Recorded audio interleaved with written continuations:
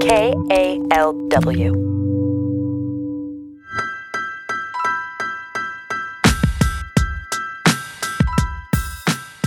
Welcome to Uncuffed. This is the host you love the most, but you never heard of me before. This is Ton Tran, man. And we're here where you'll never expect it. This is not San Quentin, y'all. We're here in the podcast studio in Oslo right now called Klinge. Shout out to them for letting us use this space. It's beautiful. Come on, let's go ahead and introduce who's in the room right now. Let's go to my right. Yo. It's the one and only Tommy Shakur Ross coming at you all the way live, doing it Norwegian way. Hey y'all, this is Adamu Chan coming to you from Norway. I want to give a shout out to Edmund back in San Quentin and Edmund and everybody else. We take you with us every time, everywhere we go, and especially here in Norway. How y'all doing out there? We coming to you guys live from Oslo, Norway. It's unbelievable. This is Nate McKinney. And before I get started, I want to give a shout out to Greg G-Dog Estridge, man. I wish he was here. You know, G-Dog. Greg Estridge. It wouldn't be possible if it wasn't for your dedication and hard work. But I'm feeling good about this. I'm in a relaxed state of mood. I'm not under pressure. I think I can say what I really want, and I can truly say that I'm uncuffed at this particular time in my life, and it feels absolutely wonderful.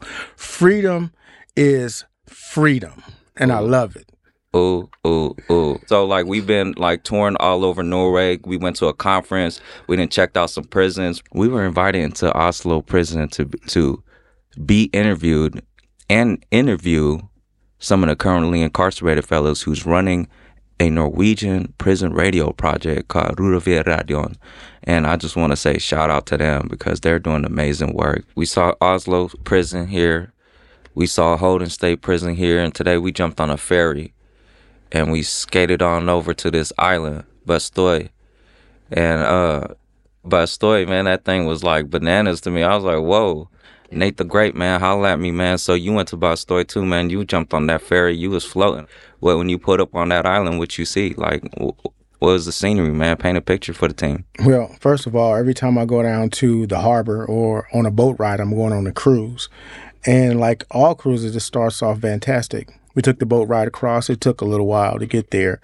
And all the while there, I was thinking how beautiful the island was. And when I got there, it was still beautiful. The scenery, it kind of reminded me of a scene out of a movie. So the whole scene to me was overwhelming to see people wandering around in their civilian clothes, running marathons, riding bicycles, living in cottages. And we got an opportunity to view how something is 180 degrees different from what I've experienced when I was incarcerated. I spent 23 years in California state prisons, and I've never seen a model that could equal or match what they showed me today. So let's throw to some of that audio real quick. Let's check it out.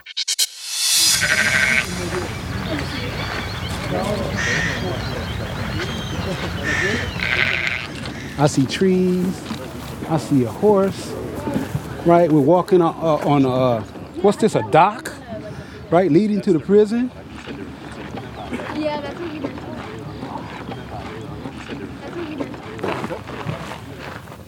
And I'm looking to my right, I see a freaking tractor, freaking cutting grass, getting ready for the fields, and it smells so fresh. It's bananas. There's just so many trees around me. The air smells like platinum. It smells like freedom. Weirdly enough, to put it that way, it's like this prison smells like it's free.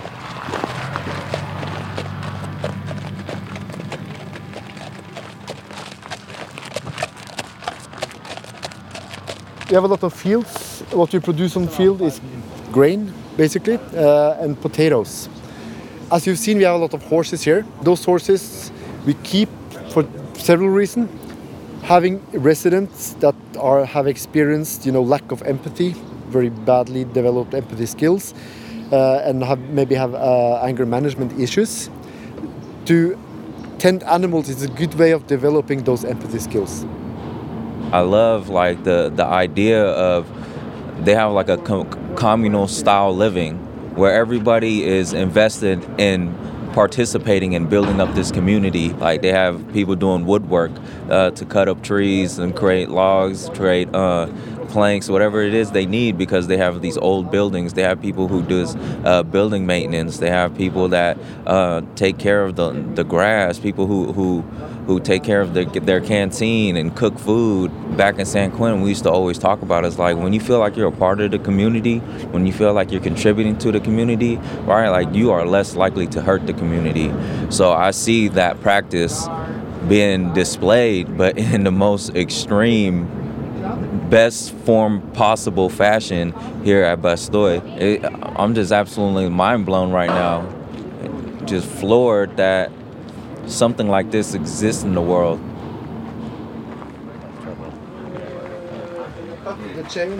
Now it looks like we're going into a barn. From the workshop. In the nighttime, they make out. It's a weight room. Yeah, in 2020, he was. Oh, it's a weight room. Hold on, let me throw this away.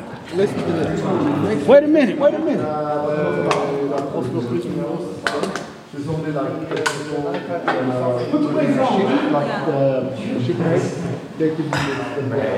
So I just got out of prison in April 27th after doing 36 and a half years.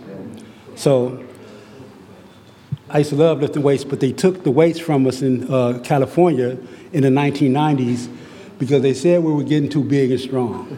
Okay. Exercise rooms is about also letting out steam for the residents. And then to do exercise is like a normal thing we do in the society. We actually encourage our general population to be fit, right? Is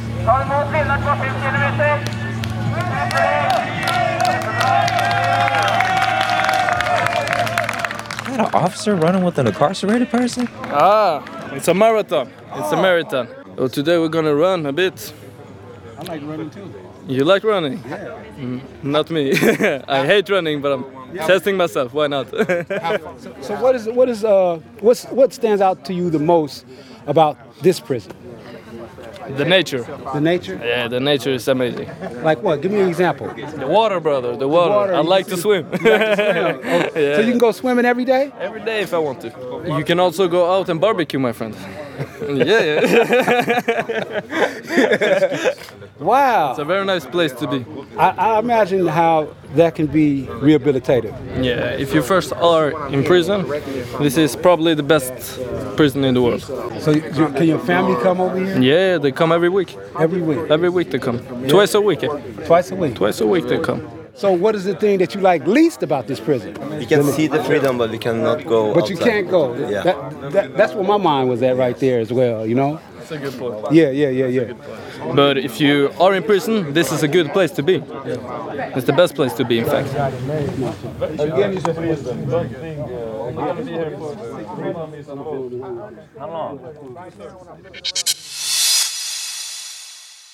Hey, Shakur, you pumped up about Bastoy, man. Go ahead and kick it off, man. Like, how was you feeling about Bastoy? Yeah, one of the things that I really appreciated about today was like the marathon. You know, I love running. Like running is one of my favorite exercises, and to see them like cheering when they made it, completed the marathon, and then afterwards on our way getting ready to leave, I noticed that they were giving out medals and they were giving them like water bottles, and it was just an atmosphere of community. It was something that I appreciated. Like just seeing the incarcerated people along with the officers, like eating, you know, grilled hamburgers. Like that was really a sight for me to see, man. Absolutely. Yeah, wasn't that the best? A barbecue in the pen. You know what I'm saying? I will say that, I've been to a lot of different prisons in the California prison system.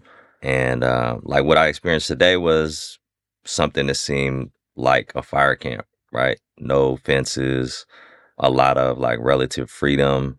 Even though they are on an island, they can't go home. But I've also been to like San Quentin, which is also like a show pony type prison. I know what the tours are like at San Quentin, right? They show you what they want you to see. You don't see the back bar, fifth tier. You don't see all the ugliness. You don't see that. Like we weren't able to see everything, but these places are not accessible or available to everyone in the prison system. And so they're the exception. And I feel like that's what we experienced today, right? I didn't feel like this was something.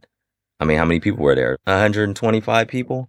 I try to take that into consideration, right? But that being said, like I also experienced what I experienced like at every different stop, which was there was a lot of folks who had similar backgrounds, right? And who were like immigrants, who came from like poor communities, who experienced refugee status or war in their home countries, and who also experienced a lot of discrimination like in Norway, or had experienced some type of like trauma or drug abuse or something like that. And those were the people in prison. And those are the type of people that are mostly in prison in the United States too. So that was like a trend for me, right? Yeah. And I feel like everybody wasn't singing the praises of the Norway system. They were like, it's better. There's a lot of things that are good, and there are a lot of things that are better about this society in general, but there's still a lot of things that don't work.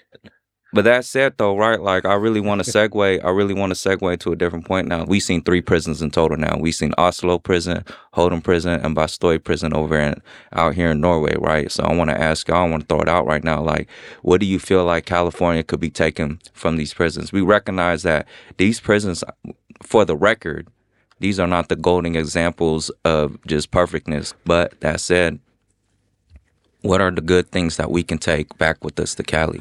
One of the things I want to say that really stood out to me that I think it would actually take work, but I appreciate the fact of the interpersonal relationships between the guards and the incarcerated people there, and the training that takes place with the guards. It's not just something that a 6-week program that they go through in order to be correctional officers.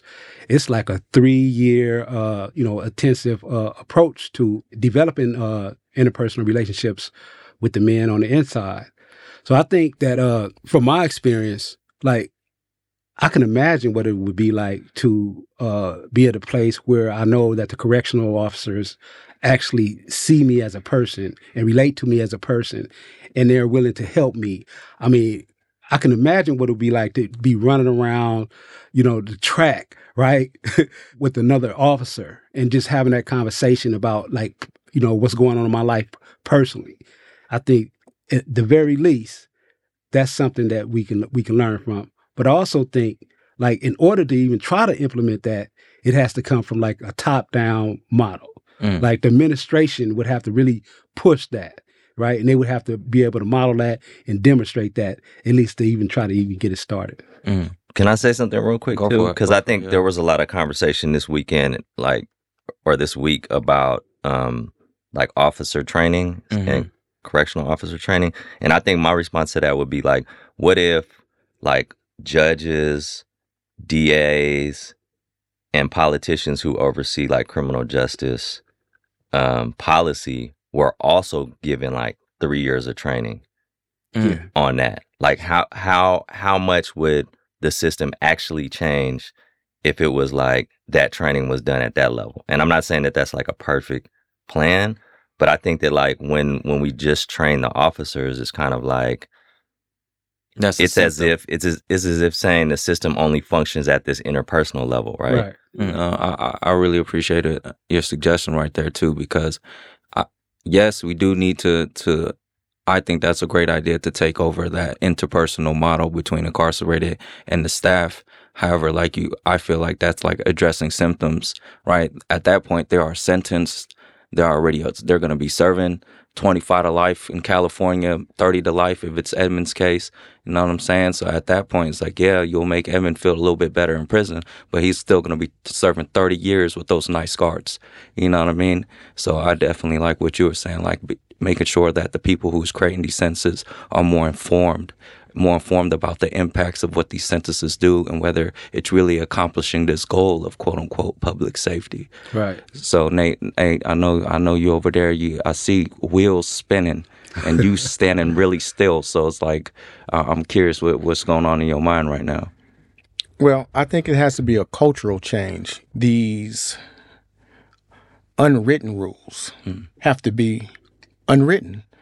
The culture of us against them has to be eradicated for California to be successful implementing the Norwegian model. It has to be a change of the mind. And how do you change that? That's a very difficult thing to do. to get into somebody's head and make the prejudice go away, make the preconceived ideas about who we are and what we did, and to see the humanity in the person that they're supervising or they have charge of. That's a very difficult task. Yeah, I think that overall what I saw, I'm not sure whether or not like it would work in the United States or California, just because of the way that our society is set up. Norway has like a robust social net. You know, there's not as much disparity in wealth and things like that like influence the way that, like, you know, how people get to prison and stuff like that. So I'm not sure about like bringing the Norwegian model to the United States. It's not as easy as that, right? Like the prison system is like related to like what's happening outside in broader society. But what I would say though is that, like, if there is any takeaway, right? If there's one takeaway that I would say that California, if they were to bring something, or if they were to bring elements of the Norwegian system, I would say if they were to execute that, they would have to release, I don't know, like 80% of the people in California prisons. And I think that's a good thing. There are so many people in California prisons. I mean, I don't believe in prisons, period, but I think there are so many people in prisons in California today that could go home and be fine.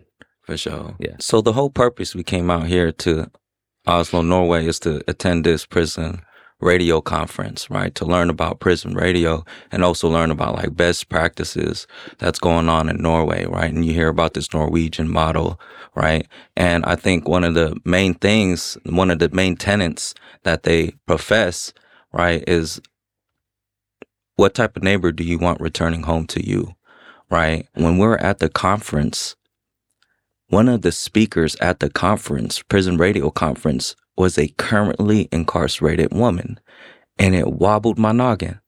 I was like, this person is currently incarcerated at an international prison conference? Yeah. From people all over the world is here right now, and she is allowed to participate in society. That person is going to be a healthy person, in my opinion.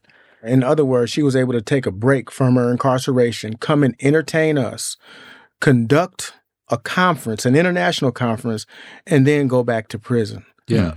It was mind-blowing. Couldn't believe it. It was a timeout in your sentence to be a citizen. Right. And what I couldn't believe is because in California, it is very difficult to even attend a funeral. If your mom died while you were in prison, barely anybody ever gets to leave on a funeral to go see their parents. And this person is not leaving for any crazy emergency. This person is leaving prison to engage with society, right? That is civic engagement. That is becoming a part of society and not a part of society, right? And I believe that if we took that thinking and that practice to California, I think that could make a huge difference. And I can only speak about my own experience of when I became more engaged with the community, when the community became more engaged in me, I became a more healed and well-rounded individual. I became more capable of returning home and being successful. I also feel like the best insights that I heard this weekend to me came from the folks that I spoke to inside it. Like, especially I want to shout out Mali. He was a young brother from Somalia that was inside and hosting a radio show inside and really touched me with his like when I talked to him and interviewed him, just talked about the power of using his voice and the power of like his own transformation, like how that like instilled a sense of like commitment to his community and like and speaking for others and trying to inspire others. So I think that to me was, you know, the biggest impact for me and something that I'm thinking about as like all of these other people talk about like the changes that need to be made in the system and all these conversations that are being had like at these other levels, right? Well, how was that for you, Tom? Yeah, man. Like, just like Adamu said, I felt like we talked to a lot of prison officials. We had tour guides. We had all types of things going on, but I feel like the most impactful thing that I'm taking home with me was the conversations I had with the currently incarcerated people. Like those men are powerful. They're intelligent. They're capable. You know, they're dreamers. They deserve every opportunity they got coming. And it's so fascinating because when we were doing radio, like you said, when we was doing Uncuffed and radio at San Quentin, we felt like we was this isolated small niche that may or may not make an impact. But we're doing it because we have no other choice. We have to utilize our voices. Otherwise, we're not going to. If you sit down and do nothing at all, you're just becoming a part of the problem too, right? Wow. So that said, like, just to be out here and then gathering in community and collective all over the world and saying, hey, we don't have to be alone fighting. We all are participating in this fight. We all are trying to center the voices of incarcerated people. We all are trying to bring us all together so we can create some changes in the system worldwide. I think that was, like, for me, the most powerful part of this whole conference of being out in Norway was being able to meet that directly impacted people, the currently incarcerated people, and see how they're using radio to fight for themselves. So, man, I want to segue to this final question and just close it off for the team. You know what I mean? I really appreciate y'all presence here today. We seen a lot of stuff out here. We learned some things. Like, we were able also not just to observe, but also to create impact by pouring life into the fellows incarcerated. Like, after this whole experience, what do you feel the path of change in California prisons is? I think that the pathway to change for me, from my perspective, is that we really have a conversation about the function that prisons have in our society. And, like the way that prisons disappear people who represent social problems, right? And when those problems don't get addressed outside of prison, then we use prison to kind of like take people who don't fit this like idea of normality, right? And disappear them. And I feel like that's universal, right? That's not just something about California. It's not a United States thing. It's I see it here in Norway too. And so I think the pathway to change, like the long vision, is that we figure out a better way to deal with the issues, the most pressing issues in our society and in our country, and don't use prisons as a solution to them, right? Absolutely. Yeah. Absolutely. Thank you for that. Yeah. I wanna bounce over to Nate just to catch him on unawares, just so I can get some truth out of him. No, I knew you was coming. I heard you walking. I think I want everybody to focus on two words: effort and consistency. The effort is already there. You know, it's already in motion. People recognize it's a problem, so therefore they're trying to affect a change, and so they're making an effort. Now, this is where consistency. This is part two of it. Is just don't give lip service. You know, be consistent with your change. Be consistent with your work and your work ethic when you're trying to change, and don't look for a reason to give up. That's what I'm saying to California Department of Corrections and Rehabilitation. And that's what I think that I have to applaud them on their first step. Now, the second step is yet to be seen. And if we can get those two together, I think that it'll be a successful transition to a better prison system. We may not reach utopia, but if we get those two words in mind, I think we'll have great success. That's what I think. Thank you for that. And to answer the question myself, I believe the next path for change is to continue to expand the power of the currently incarcerated people. And what that looks like is continuing to expand radio programs, expand media programs for the incarcerated people to express their voices and express their truths about their realities in prison. So one thing that Michelle Alexander said, that she said, if you want to really create change in the criminal justice system, you gotta fight and create change in the court of law, but also the court of public opinion, right? And I feel that's the next path for change right there. Let's focus on that court of public opinion. So that's what I believe is the next pathway for us, strengthening the voices and the power of the currently incarcerated people. man, I want to close out. I just want to make our voices heard. I want to pass it around the room real quick just so we could say shout out, peace out, you know what I mean? So I just want to say, y'all, I love y'all, man. This is Bananas. We on the streets. It's mutual, bro. Hey, I love y'all, for real, man. Yeah. Hey, so go ahead, Nate, man. How you feeling? I feel good. I want to thank everybody that made this trip possible. This has been a wonderful trip. This has been the best time I've had in my entire life since I've been let out of prison. You ain't never lied. Shakur, go ahead, man. Close it out. Basically, I want to shout out to everybody that's doing time in San Quentin State Prison. Right? We miss y'all. We love y'all. All right, I'm passing on to Damu. Yeah, I mean, I just want to give a shout out to y'all, man. I feel like, you know, when you're inside, you have these dreams about what's possible and what's not possible.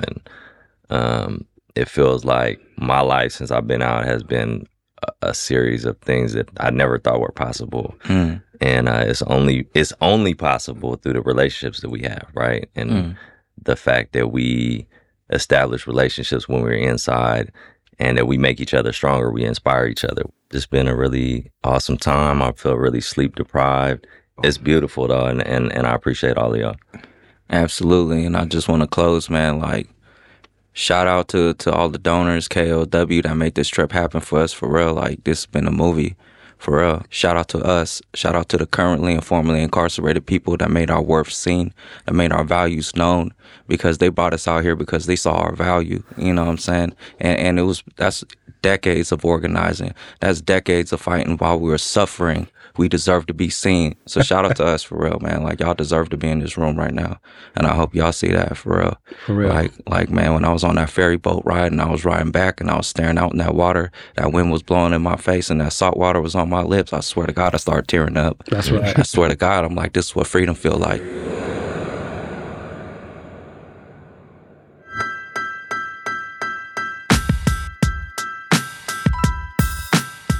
And that's a wrap for the second season of Uncuffed. You just heard Adamu Chan, Nate McKinney, Tommy Shakur Ross, and me, Tan Tran, reporting not from San Quentin, but from Oslo. Check out more pictures and videos from our trip on social media at We Are Uncuffed. And stay tuned for our next season by subscribing to our newsletter. That's at weareuncuffed.org. This episode was produced by Angela Johnston, Eli Wershafter, Nina Gensler-Debs, Sonia Paul, James Rollins, Andrew Stelzer, and our sound designer, Eric Maserati E. Abercrombie. Our theme music is by David Jassy. We got a lot of people to thank today for supporting this season and our trip to Norway. Shout out to Klinga for letting us use their podcast studio in Oslo. Shout out to Amanda at UCSF, and especially Bree Williams and Tom Eberhardt for organizing our visits to Norwegian prisons. Shout out to Prison Radio International for bringing us all together, and shout out to Ruver Radion. Thank you to the supporters, Andrea Kreider, Benjamin Pease, Bruce, Danielle Priest, Calvin Ing, Charlotte, Chelsea, Clyde Leland, Diane Wershafter, Dory Stein, Eileen, Eleanor, Elena, Emily Weiner, Emily Matalich, Gabrielle, Christina Bedrossian, Isabel, Joanna, Joshua Wertschafter, Julene, Julia Walsh, Christy Kenny, Christina, Lewis, Meg Schwarzman, Nate Levine, Nick, Robert, Roberta, Sarah, Sharon Dolan, Susan Berger, Susan Kraus, another Susan, Trevor, Victoria Froelich, and more than 20 anonymous donors. We also want to thank some volunteers who have been helping out with the program. Alexis Morillo Amezcua, Anjayi Thakrar, Chris Ying, and Hamza Fahmy. Shout out. Uncuffed is a project of KALW, and we get support from the California Arts Council and the California Department of Corrections and Rehabilitation. This episode was produced on the free side of the wall, and so we did not need approval from a public information officer. Thank you for listening. We'll see you next time.